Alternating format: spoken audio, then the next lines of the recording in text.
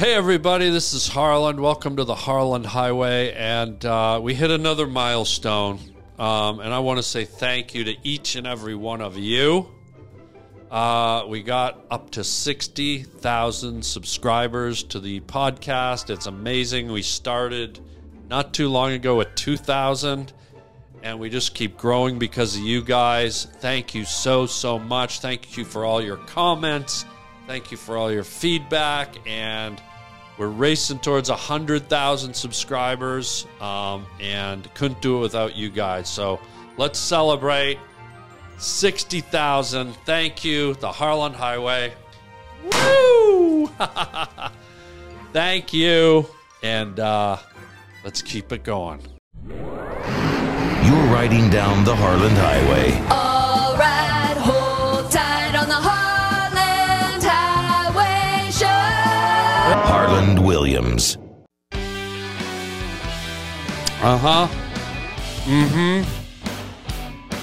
Well, now,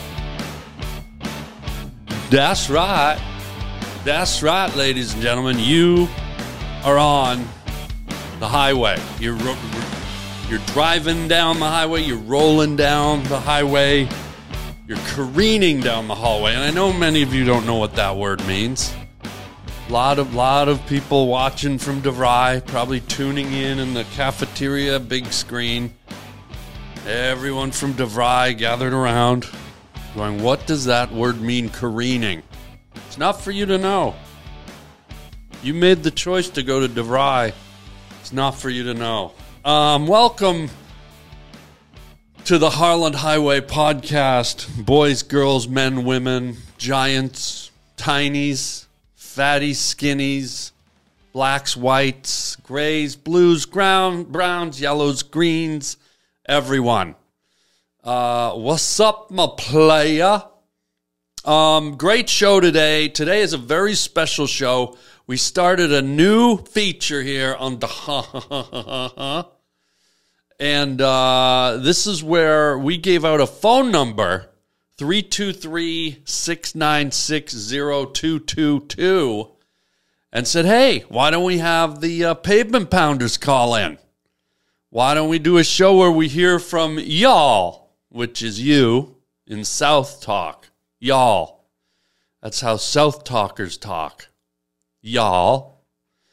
So today we are exclusively now, him and child, we are going to take your phone calls, and yours truly, I'm going to do my best to answer them. Maybe you're seeking advice. Maybe you have a question. Maybe who knows what. So let's get into them, and let's start, and we're just going to go through a bunch of these phone calls, and let's see what we got. Here's call number one. Yo, what's up, Harland? This is Timon, coming from Billings, Montana. I work at a Cracker Barrel overnight, and I don't know, when the first couple days they told me, like, every night they reinforced me that, you know, this place isn't haunted.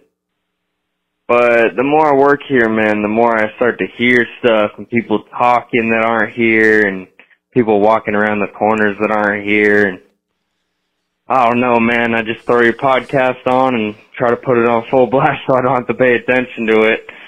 But, yeah, that's it, man. Maybe you can make a couple jokes on that or something. I don't know.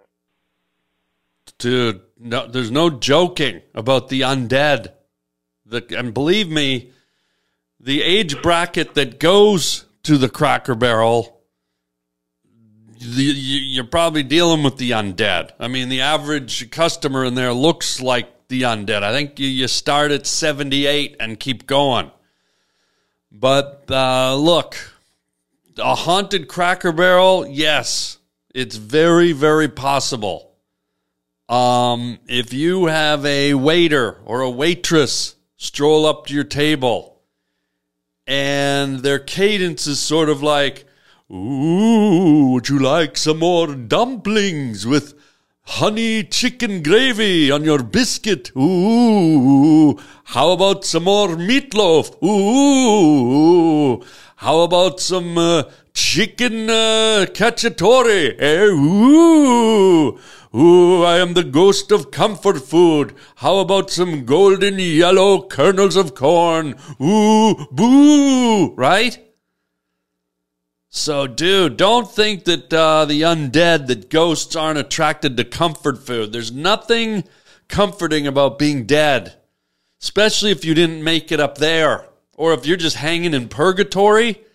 You know, hanging in purgatory is kind of like waiting in the gift shop at Cracker Barrel. You're waiting to get into heaven or hell. So maybe you got the Cracker Barrel ghosts or the purgatoriers. You know how you go into Cracker Barrel, right? You open the door, you look at the dead people in the rocking chairs outside, and then you walk up to the maitre d' at the old Cracker Barrel. She says, "How many in your party?" And you say, "Oh, there's 3 of us." "Okay, we'll get to you in about 15, 20 minutes. Meanwhile, you look in, and the place is kind of half emptier than a graveyard. There's a lot of empty tables, but if you haven't noticed, Cracker Barrel very wisely made their waiting area their store, the Cracker Barrel General Store, right? So now you're not just waiting around in purgatory. Now you're waiting around in Cracker Barrel purgatory, shopping for John Deere salt and pepper shakers. You're getting a towel with a kitty on it. You're getting a year-round jack-o'-lantern with a goofy saying on it. You're getting a shaker ball with a little girl holding up a candle in a window. You're getting Christmas ornaments even though it's summer. Boo! Yeah, scary. So now you're wandering around in Cracker Barrel purgatory, waiting for the Lord to call your name. "Johnson, table of 3. Johnson, table of 3. "Well, I can't come to my table. I'm just about to buy this John Deere cookie jar. I mean, it's shaped like a manure spreader and everything. I can't turn this down." "Johnson, table of 3. Johnson, table of 3. Or you're going to go straight to hell and live with Beelzebub, Satan, Lord, the Dark Master."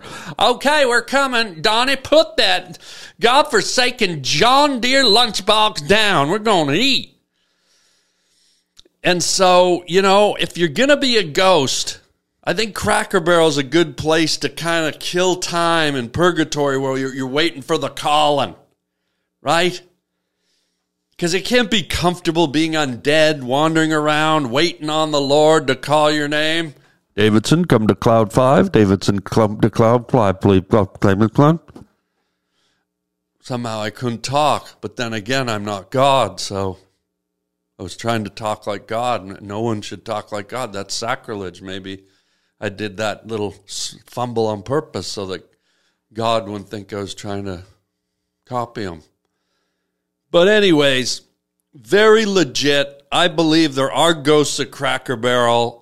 Dude, don't sweat it. Just get them a meatloaf, get them a chicken fried steak, get some of that hometown country lemonade, some hot biscuits, and some cornbread. Oh, ghosts love cornbread. Just put a basket down in the corner, watch it float around, and watch them slowly eat it. You're going to be fine. Ghosts at the Cracker Barrel are not the violent, scary kind you get at a haunted mansion. These are usually fatties. They're usually the fat ghosts. They want the big plate of food. They want the comfort food. They're dead. They're not happy with being undead. They want some comfort. They're the fatties. They're the fat ghosts that maybe can't climb the stairway to heaven. You know, maybe they're just a little too chubby around the midsection to get up the stairway to heaven. So they're going to eat some meatloaf or some Cajun-style catfish until the Lord installs an elevator and gets them up there. Or maybe the good Lord Jesus puts an escalator up to the great white puffy place in the sky. Hey? So there you go, guy. Yes, there's ghosts at Cracker Barrel, but no, you shouldn't be afraid of them. Just give them something to comfort them. Give them some comfort food. And you're on your way. All right, let's hit the next call. I think we resolved that one. Yes, hello. I'd like to place an order for chicken chow mein. Hello? Yeah. Hello? Yeah. Hello, I'd like to place an order for chicken chow mein. How much? Hello? Yes. Well, if you're not going to answer, well, then I guess this is the phone number for me. I answered. How much chicken chow mein do you want? Hello? Hello? Yes, hello, I'd like to place an order for chicken chow mein. Yeah, how much, I said? Hello? Yeah, here, I'm here. Hello? How much do you want? Hello, I'd like to place an order for chicken chow mein. Yeah, how many orders? Hello? Hello? Well, if you're not going to answer, well, then I guess this is the phone number for me. Well, if you just say, dude, I'm going to try Yes, again. hello, I'd like to place an order for Chicken chow mein? Yeah, this is like Groundhog Day. Hello? Hello? Hello? Hello? Hello, I'd like to place an order for chicken chow mein. Yes, how much do you want? Hello? Hello? Well, if you're not going to answer, well, then I guess this is the phone number for me. Well, maybe this isn't the answering machine message for me. Why don't you go get some egg rolls, loser? Okay, let's move on.org. Hey, Harland. Hey. I just want to know, my mom has the face of a brown cat. What's up with that?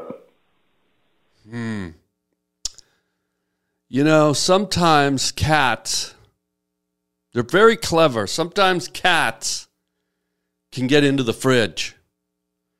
And just like us humans, just like dogs, just like bears, just like any critter, none of us are immune to sweets. And you get a cat, and it learns how to pull that fridge open, and its little kitty nose makes its way to the Hershey's chocolate syrup for your ice cream. Gets its little kitty claws all over the floor in its cat dish, and then face plant. Just licking that sweet Hershey's chocolate syrup, eh? And you know cats, they go all in. They're not dainty. When it's like when a dog gets milk or ice cream, or a cat, they get a fever. This thing's got pussy milk fever. Just right in, all over the face. And your mother's been dipping. She's been dipping into the Hershey's. Mystery solved. Brown-faced cat. Yeah. Let's see who else we got here. Yes, hello, I'd like to place an order for chicken chow mein. Again? Hello? Yeah, hello. Hello? Hi. Hello, I'd like to place an order for chicken chow mein. I'm not a Chinese restaurant. Hello? Hello. Well, if you're not going to answer, well, then I guess this is the phone number for me. Jesus, dude, I've answered you twice. Buzz off. Let's see what else we got. Now, we've been on a lot of podcasts, but this one is a true adventure. Today we're visiting Harland Williams on his podcast, and he has a highway. Amazing, spectacular, and a fine example of California's gold. Okay. I get it. We're on the highway. It's Harland. We're on the Harland Highway. A fine example of California's gold. I don't know. Is it referring to the show as an entity because we film in California? Maybe it's California gold. I don't know. That one's a bit of a mystifier. And, screw you. Yes, hello, I'd like to place an order for chicken chow mein. Yeah. How much? Hello? Hello? Hello? Hello, I'd like to place an order for chicken chow mein. Yeah, I heard you, buddy. Hello? Just order it. Well, if you're not going to answer, well, then I guess this is the phone number for me. Jesus.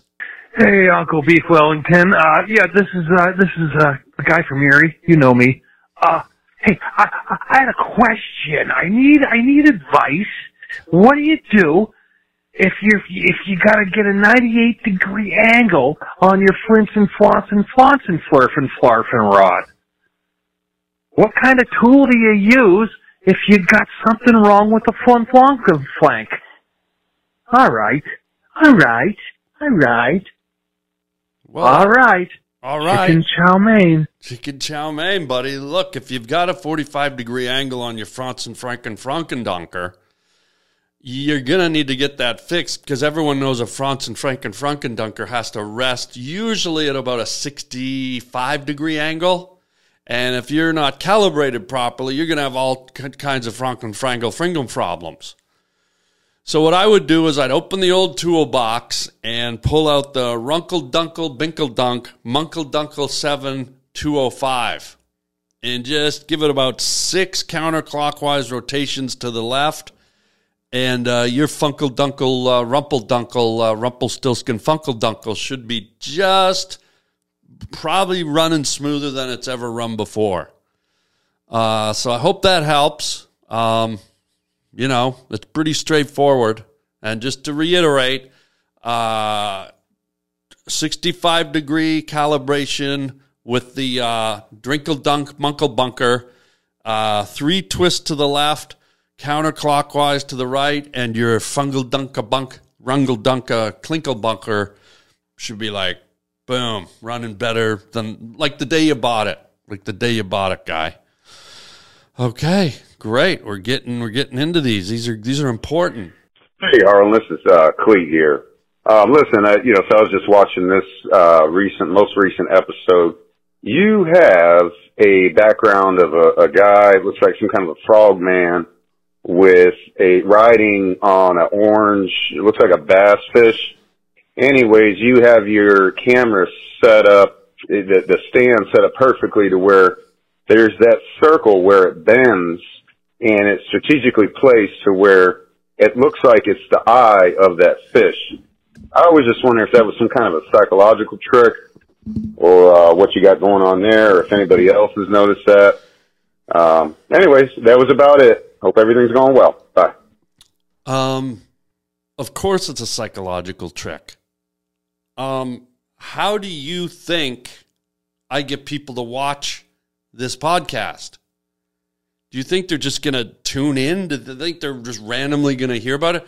Do you think if I didn't have this, they would tune in and stay for the whole podcast? Not likely. So yes, I use my psychological mind tricks to lure people in with by the way, this is a koi fish or some kind of a orange goldfish, koi fish type of thing. I place this right over the eye as a psychological way to entrap you, to keep you here, to hold you hostage. The old fish eye, buddy. The old fish eye. Just try and look away. Just try and break the spell. You can't. You won't be getting out of here till I play that final theme music at the end. And that's not it. So don't even try. But seriously, what a question. So you'd be amazed at how many people have inquired about the joint of this microphone arm lining up perfectly with the eye of the orange koi fish. Now, I would like to think that I'm so clever that I set that up, but to be honest, it's a complete and utter accident. It's amazing how you never know what people are going to gravitate to. You could give a whole talk I could give a TED talk about future civilizations, alien life, underwater sea creatures, microbiology, and maybe get a couple of comments. But it's always fascinating to me what human beings are drawn to. And this little thing that you pointed out has drawn so much attention. If you read the comments on YouTube, it fascinates me that people picked up on this. And by the way, I had no idea I was doing it. It's just one of these rare kind of sweet, harmonious perfections in life, a complete accident. But I noticed it too when I was editing the podcast. I was like, wait a minute, that round, glossy joint lines up perfectly with the fish's eye. And I don't know if it's a distraction. I don't know if it's cool. I don't know if it's happenstance. I don't know what it is. I'm not going to question it. If I got me a magic fish eye, you tell me a podcast that has that. You show me a podcast that has a a magic fisheye. Rogan doesn't have it. Theo Vaughn doesn't have it. Bill Burr doesn't have it. I gots it. I gots it. And if you don't think I'm not going to use that psychologically to my advantage to keep you here and lure in others, I mean, symbolically, this is almost like the gingerbread house for Hansel and Gretel. I'm just luring you in. Look into my eye. Look into my fish eye. Ooh. So yeah, pretty interesting that people gravitated to this thing. But sometimes the best things are fun little accidents, aren't they? So, Harland, greetings from Austin, Texas. It's Chris here. First time, long time. I had a question that I thought only you could answer. I spilled maple syrup on my hockey stick, and I tried to wash it off with a little Canada Dry ginger ale, and I knocked over a big jug of Canadian goose fat and grease on my Canadian Goose down jacket. What do I do? Thanks from Austin. You got it, buddy. From Austin, revoke your American citizenship immediately. It's clear to me you're Canadian.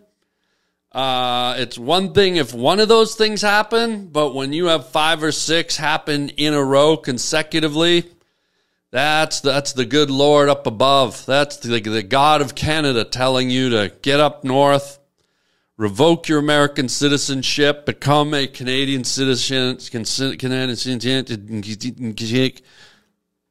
the fish eye, Canadian citizen, and get to dripping the syrup, get to spreading the gravy, get to drinking the Canada Dry, get to shillelaghing baby seals, whatever you got to do, just get Canadian. Good to know. Good to know.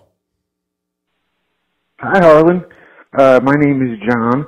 I'm from Spokane, Washington, and I'm a long-time listener, first-time caller, and I was just wondering what you think about janitors, and is that cool, and why does nobody ever talk about them? Thank you. You're doing a good job, bud. Thank you very much. Bye. Whoa. That is cool. And why isn't anybody talking about janitors? Why aren't you, people at home, talking about janitors or building custodians, as they like to be called in the more elite circles? When was the last time you had an in-depth conversation about a janitor? And if not, why haven't you? I'm sensing some kind of discrimination. I'm sensing a little bit of alienation of the janitor sect. Not cool. So let's start talking about janitors. Let's get them in the vernacular. Let's pop them in and get them back in the mainstream where they belong. I don't want a long conversation to go by without someone dropping in a janitor mention. But let's talk about them. What do we know about janitors? Interesting people. I always think about the eyes of a janitor. Think about the eyes of a hawk or an owl. You know, we step outside, we see the buildings and the trees and the clouds and the sun, but an owl or a hawk, their eye is specifically trained, looking for movement from up above. They pick off slight movements from rodents, squirrels, field mice, rats. And it's kind of the focus of their eye because their survival depends on it, right? And so you think about the function of a janitor or a custodian. And their function is to travel through airports and schools and warehouses and homes and wherever they may be. And I've always wondered about the eye of the janitor. What does the janitor see? When we walk through an airport, when we walk down the hallway in a school or at a university, a college, do we see that cigarette butt in the corner? Do we see the dust bunny blowing across the hall? Right? Do we see the smudge on the wall? Do we see the chip in the paint? Do Do we see the grape juice stain right over there in the corner? Do we see that the urinal cake is reduced down to the size of a quarter and maybe too small and ineffective? Do we notice the snot clusters spit on the wall in front of the urinal? And if you ladies don't know what I'm talking about, you go to any men's urinal and for some reason on the wall, right in the eye line, there's clusters of boogers. I don't know if men are picking their nose and putting them in their mouth and spitting them on the wall. I don't do it, but somebody's doing it because there's a hell of a lot of boogers scattered around above the urinal now, child. So, very curious, the eye of a janitor probably picks up on things we don't see. They'd probably make good detectives, you know, like a Sherlock Holmes or a Magnum P.I., because their eye is trained to look for little things that a detective would probably consider clues, forensic clues, strands of hair, cigarette butt filters, an old toothpick covered, swarming with DNA. I don't know if anyone's ever brought this up before, but since we're talking about janitors, maybe janitors, the next level up from being a janitor is a private investigator, a private eye, a dick. Because they have that eye for detail. They pick up on all the little things we just take for granted. They pick up on all the little things that we don't really see, but they see them. Because they have a trained eye, the same way the hawk and the owl looks for the movement in the grass from the mouse or the rodent. So fascinating creatures, these janitors. Picking up on things, looking at things, peeping toms through your window when you're undressing at night. You fat men taking your bras off and letting your man boobs sag down. Just know that there's a janitor standing in the weeds outside your house, lurking in the dark, watching your gelatinous man boobs bounce up and down like a couple of sea cucumbers that fell out of a building window. Just boom, boom, boom, boom, boom. There's a janitor watching, waiting, hoping there's some stains. Some dirty men boob stains. So, excellent question. And look at all the things you conjured up by forcing us to pull janitors into the conversation. And I urge all of you at your next black tie affair, at your next social gathering, your next family reunion, inject the janitor conversation into the conversation. Bring up the janitor, no matter what you're talking about. Infuse your conversation with some janitor talk. I think we all win when that happens. I think we all win. Hey everybody, check out my merchandise at harbling.com. Yeah, most people just slap some letters or images on a t-shirt or a hoodie, but not me. Yours truly. Guess what? I draw my own designs. At harbling.com you can see tons of my hand-drawn t-shirts. You can either buy the original or you can buy a print. And man, oh man, wear them loud and proud. I love making these designs for you guys and keeping it personal. So check out the whole catalog. We got hoodies, we got coffee mugs, we got t-shirts, you name it, it's there at harbling.com. Get your Harland original design, wearable art at harbling.com today. And thank you for your support. And I'll just keep the groovy images coming.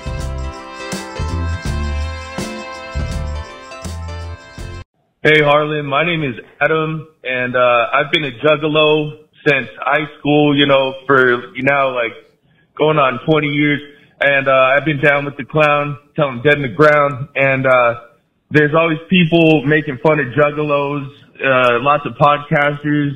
I always use juggalos as a reference for like dorks and nerds and losers. And what do you have to say about that? Because it always kind of pisses me off. Anyway, stay up, Harlan. You're the man. Whoop, whoop. Whoop, whoop, I hear you, bro. I feel your pain. That's not cool.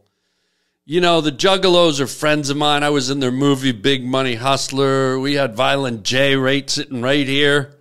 He's on one of the episodes. If you want to go back and look in the archives, we had a great time. And, you know, it's never fun when any specialty group is berated and made fun of. Because we all have our hobbies in life. We all have our things of interest. So whether you like working in the garden, you like painting, you like collecting hockey cards, you like flying toy airplanes, you like going to museums, you like the Juggalos. And by the way, just so you know, the Juggalos are the intense fans of the Insane Clown Posse, which is a crazy kind of urban rock rap band. They have pretty extreme lyrics. They're wild. They're edgy. They're controversial, and they wear face paint. They dress up like crazy clowns. Black and white face paint. Really kind of stark imagery. Really looks cool. And so a lot of the Juggalos emulate what they see with the band, and they do the makeup, and they get into the lyrics and the music. It's sort of a whole subculture in the music world. And I say, good on you, mate. I mean, what's the difference? If you like reggae, if you like pop, if you like ska, if you like rap, if you like soft rock, whatever you like, man, no one should be able to denigrate you for your choices. So all y'all's just back off on the Juggalos and, you know, let them have their hobby. Let them have their taste. Let them have their circle of friends. Everybody just wants to belong, child. Everyone just wants to belong. And sometimes people feel unity and they feel like they belong when they find groups that have the same thoughts, same vibes, same tastes in music. Same way you got like heavy metal people kind of hang out, and you know, the Biebers and the Taylor Swifters and all, you know, everyone's got their niche, man. So live and let live. And you go, Juggalos, and all y'all that are making fun of them, just dial it down, Nacho. Because what's to say that someone can't turn around and make fun of your likes? I'll speak the truth, child. Hey, what's up, cottage cheese tits? Just wanted to call you and say thanks for the great show you do every week. I'm actually a Canadian truck driver myself, and so all the shows I listen to while I'm driving, yours is the one I look forward to the most, and I'm being honest there. So thank you for that. I'm a longtime fan of yours from, you know, of course, Something About Mary back in the day, and ICP's movie Big Money Hustlers. I have a question for you. What's your favorite role been, and what have your, some of your favorite people that you've worked with been? Just curious about that. I know you talk about a lot, but and have you ever considered taking Harland Highway on the road and interviewing people along the way, perhaps? Kind of like a cross-country road trips, you know, interviewing people along the way. Just an idea. I think it'd be great. And, yeah, anyway, keep up the good work and say hi to Donny Osmond's asshole for me next Saturday night. Thanks, Harlan. Bye. Donny Osmond's asshole next Saturday night. How did he know? How did he know? Wow. Let's work backwards from Donny Osmond's asshole to taking the Harland Highway on the road. Conceptually, it's an interesting idea. But it would be a lot of work. It would involve lugging the equipment, the camera equipment, the sound equipment, the lighting, and then you got to set up in a strange place where you're not specifically comfortable. The surroundings might not be ideal. It might be noisy. There might be interference. So I sort of like creating this home base. I like coming to the home base. It's kind of like coming into my den or a man cave or a set, a movie set or a TV set, you know? There's a comfort to coming here, and there's a comfort to bringing my guests here. Now, visually, I think it could be interesting to go to other places, but I've watched this on other podcasts too, and I always feel a little bit displaced when I see a podcast that I'm familiar with, and then suddenly the person who I'm used to seeing on their set is interviewing someone in a trailer, or they're interviewing someone at a restaurant, or they're in their home. It just sort of, it takes me out of that familiarity place that I like. And I think most people, that was part, as a guy who was in the entertainment industry, that they actually, by design, made, the Friends set, Chandler and Ross's living room, and Rachel's living room, and shows like All in the Family, and any sitcom you've ever seen, Seinfeld's apartment, Taxi. They create these places that are very inviting and familiar, and it sort of creates a feeling of comfort and home for you, the viewer, all 6 of you. And believe it or not, I subscribe to that. I think that's an effective thing, and I think people enjoy coming to a familiar setting because they're used to it, and it's like, here we go. It's like putting on a pair of old warm slippers or old pajamas. And although I like the idea of moving around, it's a lot of logistics. It would be a lot of traveling with a bunch of equipment. It would be a lot of setting up. And, sometimes when you're used to broadcasting in your own space, you're very comfortable. And I feel like going into a new setting all the time would just be a little bit, it wouldn't necessarily be in the perfect element for me. Now, this isn't to say it would never happen. I mean, if John Bon Jovi said, I'll be on your podcast, but you got to come to my living room, I'd be like, well, okay. I'd make exceptions, but so it's a good call, buddy, but I don't think you'll be seeing any of that anytime soon. I hope that doesn't dismay you and make you, well, if he's not going to move around, then I'm getting off the Harland Highway. How dare he? I was hoping to see his next show in Cleveland, Ohio, in the root cellar of Helen Keller. Why's he got to be in the same place all the time? Why's he got to make me feel so comfortable and relaxed? Why do I feel like I'm at home when I'm watching him? I don't like it. I didn't like my own home when I was growing up. Why does he torment me? Why does he do this to me? What is that fisheye looking at me? Anyways, let's get on to the first question you had.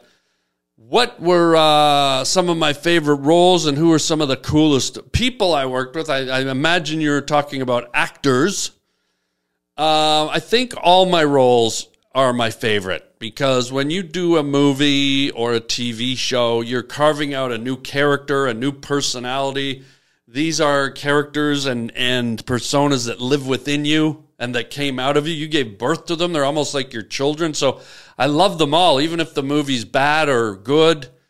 I love them all. But there are a few that really kind of stood out. I loved my character Fred Randall in Rocket Man, a movie that I did for Disney. Not the Elton John Rocket Man, the Harland Williams Rocket Man that predated the Elton John Rocket Man. Really fun character, really lovable character. I loved finding him, and also I was the lead in that movie. It's always really interesting when you're the lead in a movie, because then you really have to develop a character that you think will sustain and be interesting for an hour and a half, 2 hours, the length of the movie. Because when you're the star of the movie, you got the most screen time. You got to kind of carry the movie, and so you really have to dig into the character and find it and believe in it and hopefully make it work. So I think Fred Randall was one of those characters. I liked playing Kenny on Half Baked, the school teacher. He was such a sweet, lovable guy, but yet here he was a stoner. I loved getting into the mind of the serial killer hitchhiker and Something About Mary. It was just so cool. I kind of had to turn on this switch where I was just kind of like living in my own little reality. And like, even though I was with Ben Stiller, I was still he almost wasn't there. I kind of created this whole kind of distant, faraway universe in my own head. So it's hard to really pinpoint my favorite role because they're all so near and dear to me. I think any actor might tell you the same thing. It's sort of what we live for as actors because we're just ourselves most of our lives, and then one day they're like, be this guy for 3 weeks, be this guy for 4 days, be this guy for 4 months. And it's really a privilege and an honor, and it's a gift to be able to step into those worlds and be those characters. So I got to say all of them, buddy. And as far as some of the cool people I've worked with, I think I want to put at the top of the list probably Bruce Willis. I did a movie called The Whole Nine Yards with Bruce, and of course, you know Bruce. He's a mega star. At the time we were doing The Whole Nine Yards, he was, one of the top movie stars on planet Earth. God bless him now, what he's dealing with. It breaks my heart to know that he's dealing with his issues and he's going through what he's going through. God, it's just so sad because I knew him personally, and he was such a radiant and vivacious person, sort of, you always wonder if movie stars give off something that other people don't, and Bruce definitely radiated some kind of essence. It was just interesting to be around him. When I went on the set of The Whole Nine Yards, I wasn't sure how to really be around him because, he was up here and I was here, and I had just come off of There's Something About Mary, and here I am doing this movie with one of the biggest stars in the world, The Whole Nine Yards, and the guy just walked right up to me, introduced himself, right away made me feel comfortable. He was funny, he was inviting, he was generous, and when we were on set, he was amazing, and off set, he was inclusive. He invited me up to his hotel penthouse for parties. He invited us to a bar one night. He bought out a bar and he got up and sang. Bruce had a few #1 hits on the radio.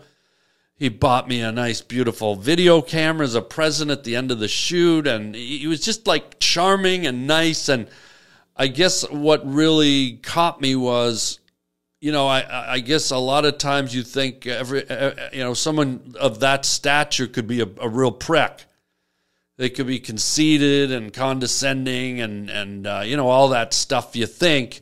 And you do hear about it with some big name people that have huge egos and huge careers. But, man, the experience I had with Bruce was really memorable and beautiful and charming, and really just kind of wowed me with how he carried himself and who he was and what he did. Which doesn't diminish any of the other amazing stars I worked with. Oh my God, Jim Carrey and Richard Dreyfuss and Jeff Daniels and James Caan and Dustin Hoffman and Robert De Niro. And God, I've worked with so many incredible actors. Ben Stiller. I've been really lucky to work with some greats. So they all are great in their own way, but I'm going to say Bruce was right at the top. So great question, Cowboy. I like that one. Good day, this is Lance from Texas, and I wanted to ask Mr. Harland, do you prefer freshwater fishing or saltwater fishing, and why? Ooh. Thank you. That's a cool question. Now, most of you that watch the Harland Highway, you may or may not know that I've been an avid fisherman my whole life. Love fishing. Loves me some fishing. And that's a pretty solid question.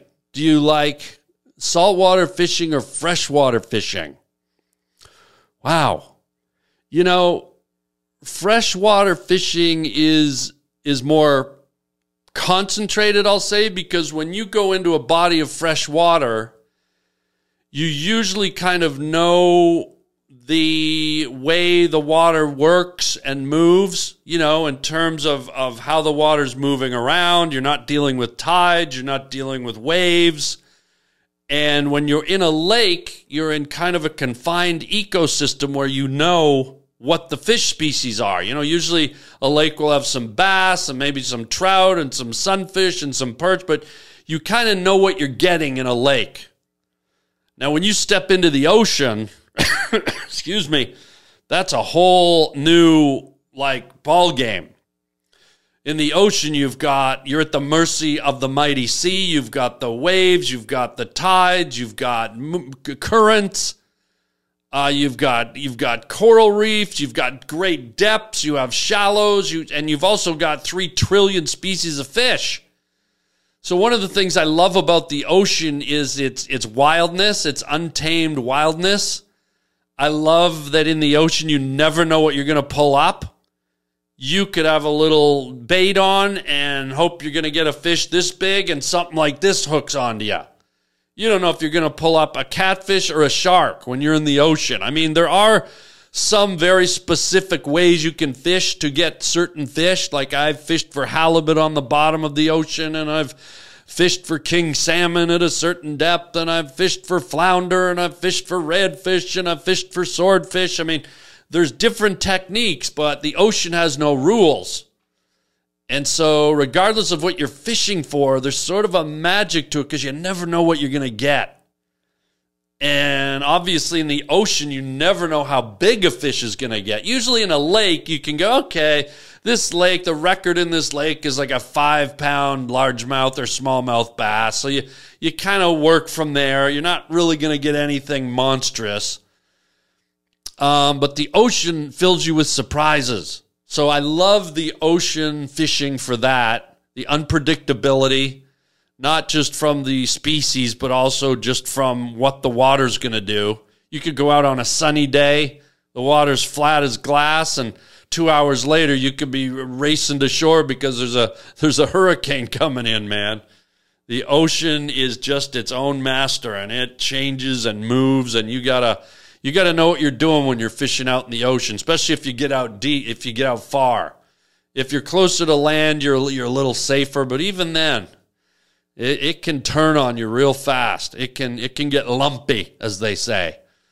So I think that creates quite a bit of excitement and it gets your adrenaline going. Maybe the ocean's a little bit easier to fish because there are so many fish, there are so many species, it's just endless. And maybe I like a lake because it's a little more challenging. Freshwater, it's like you got to learn how to hunt for the fish more, I think, in a lake. Like if there's trout, then you've got to learn to drop your line way down deep where the trout are in the cooler water. But if you're going for bass or pike or muskie, you got to like skirt along the shore and cast your line in right in front of the weed beds or in front of an old log, and because those fish like to hang around in shallower water. I mean, there's so many variations. And one of the things that you do get in freshwater that you don't get in the ocean, and you can fly fish in the ocean, but obviously when you fly fish from the ocean, in the ocean, you've got to do it from a boat or from the shore. But one of the magical things about fly fishing in fresh water is you get to stand in the fish's element. You know, mostly when you fish, you're on a boat, you're on a dock, you're on a kayak, you're somewhere based in land. But traditionally when you fly fish, and you fly fish, walking, you are standing with your hip waders on up to your chest. You are standing in the fish's element. And there's something very magical and connective about that. It's very organic because you are now the predator standing in the fish's world. You can feel the current of the river rushing against your legs. You can feel the stones and the sand under your feet. And I better take a drink. I'm getting all worked up here. Oh.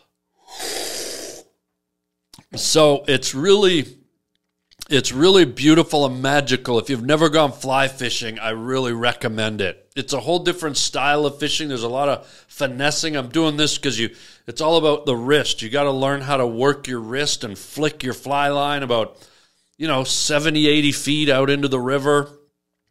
If you see a little log, you've got to learn to be able to cast and just drop your fly right where you want it to drop. And I got really good at it. I can pick a spot and go, I want my fly to drop 4 inches from that lily pad, and you get really good at it. And so there's a real skill with it.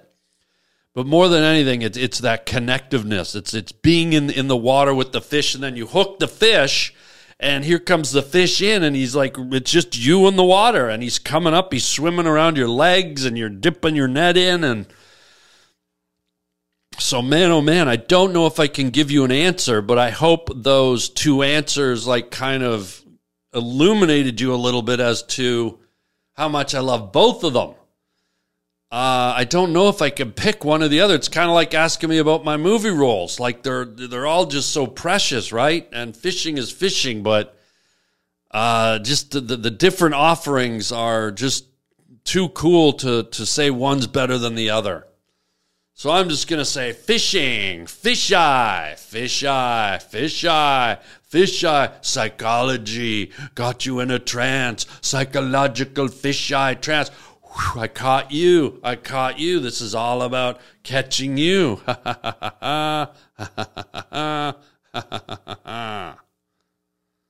hello. I'd like to place an order for chicken chow mein. Yeah, go ahead. Hello? Yeah, go ahead. Hello? Yeah, chicken chow mein. Hello, I'd like to place an order for chicken chow mein. Yeah, how much do you want? Hello? Yeah, go ahead. Well, if you're not going to answer, well, then I guess this is the phone number for me. I guess not, buddy. But you know what is the phone number for you guys? If you enjoyed this segment, let me know. The phone number is 323-696-0222. This is the first time we've ever done this, so please forgive me that I kind of hit things a few times too many. But it's just a work in progress. But if you enjoyed this, let me know in the comments, and I'll try and do this a little more regularly. You can phone in and leave a message. Ask me about anything you want. Don't leave anything too super long because, we can't play it if it goes on and on and on. But, just do what you do. 323-696-0222.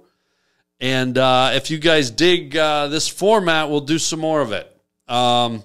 Meanwhile, I want to say thank you to all of you guys for your comments. I love reading the comments. Just so you know, I read all the comments. And don't be bashful. They can be good. They can be bad. They can be whatever you want them to be. You won't chap my hide. Just be honest and say what you want to say. And I appreciate you guys taking the time to write the comments. I appreciate you subscribing. Please hit that subscribe button. Even if you've listened to 30 episodes and you haven't hit subscribe yet, just hit it because that helps us attract sponsors, and sponsors help keep the lights on here on the set so that I don't have to travel to Bon Jovi's house and do a podcast. You know what I mean? So thank you, everyone, for subscribing, for listening. And just so you know, we got some more great guests coming up down the road here, some great comedians, some really fun people, and I think you'll have a good time. And I think that's it. I don't think we have any more calls. Yes, hello. I'd like to place an order for chicken chow mein. This guy. Yeah. Hello? Yeah, you want chow mein? Hello? Do you want chow mein? Hello, I'd like to place an order for chicken chow mein. Just order it, dude. Hello? Oh, fuck off. Well, if you're not going to answer, well, then I guess this is the phone number for me. I guess not, man. Thank you for everyone who called in. Great calls. Some of them silly. Some of them great. Some of them, who knows? Doesn't matter. Doesn't matter. I'll take them all. Now, just don't be offended if you don't hear your phone call, because we are getting lots of them. There are dozens and dozens and dozens coming in. So we can't play them all. Don't be offended. You are loved. You are thanked for taking the time to do it. We can't do them all. It's too many. And speaking of too many, we're kind of at the end of the road. I see the dead end sign up ahead. So that's it, folks. Let's hit the old theme music, the old fisheye theme music. Thank you so much, y'all, for being on the Harland Highway podcast. Don't forget, we now have a store attached to our YouTube page. So if you want to buy some Harland Highway merchandise, we got t-shirts, we got hoodies, we got coffee mugs, we got stickers. Just go to the YouTube page, the Harland Highway podcast YouTube page, and check out our store. You can get your own merch. And also go to harlandwilliams.com and check out my stand-up comedy special, and harbling.com, where you can buy my hand-drawn t-shirts. All kinds of .coms flying around here. I gotta go, but until next time, chicken chow mein, everyone. Chicken chow mein. Yes, hello. I'd like to place an order for chicken chow mein. Hello? Yeah. Hello? Chow mein. Hello, I'd like to place an order for chicken chow mein. Do it. Hello? Well, if you're not going to answer, well, then I guess this is the phone number for me. See you next time.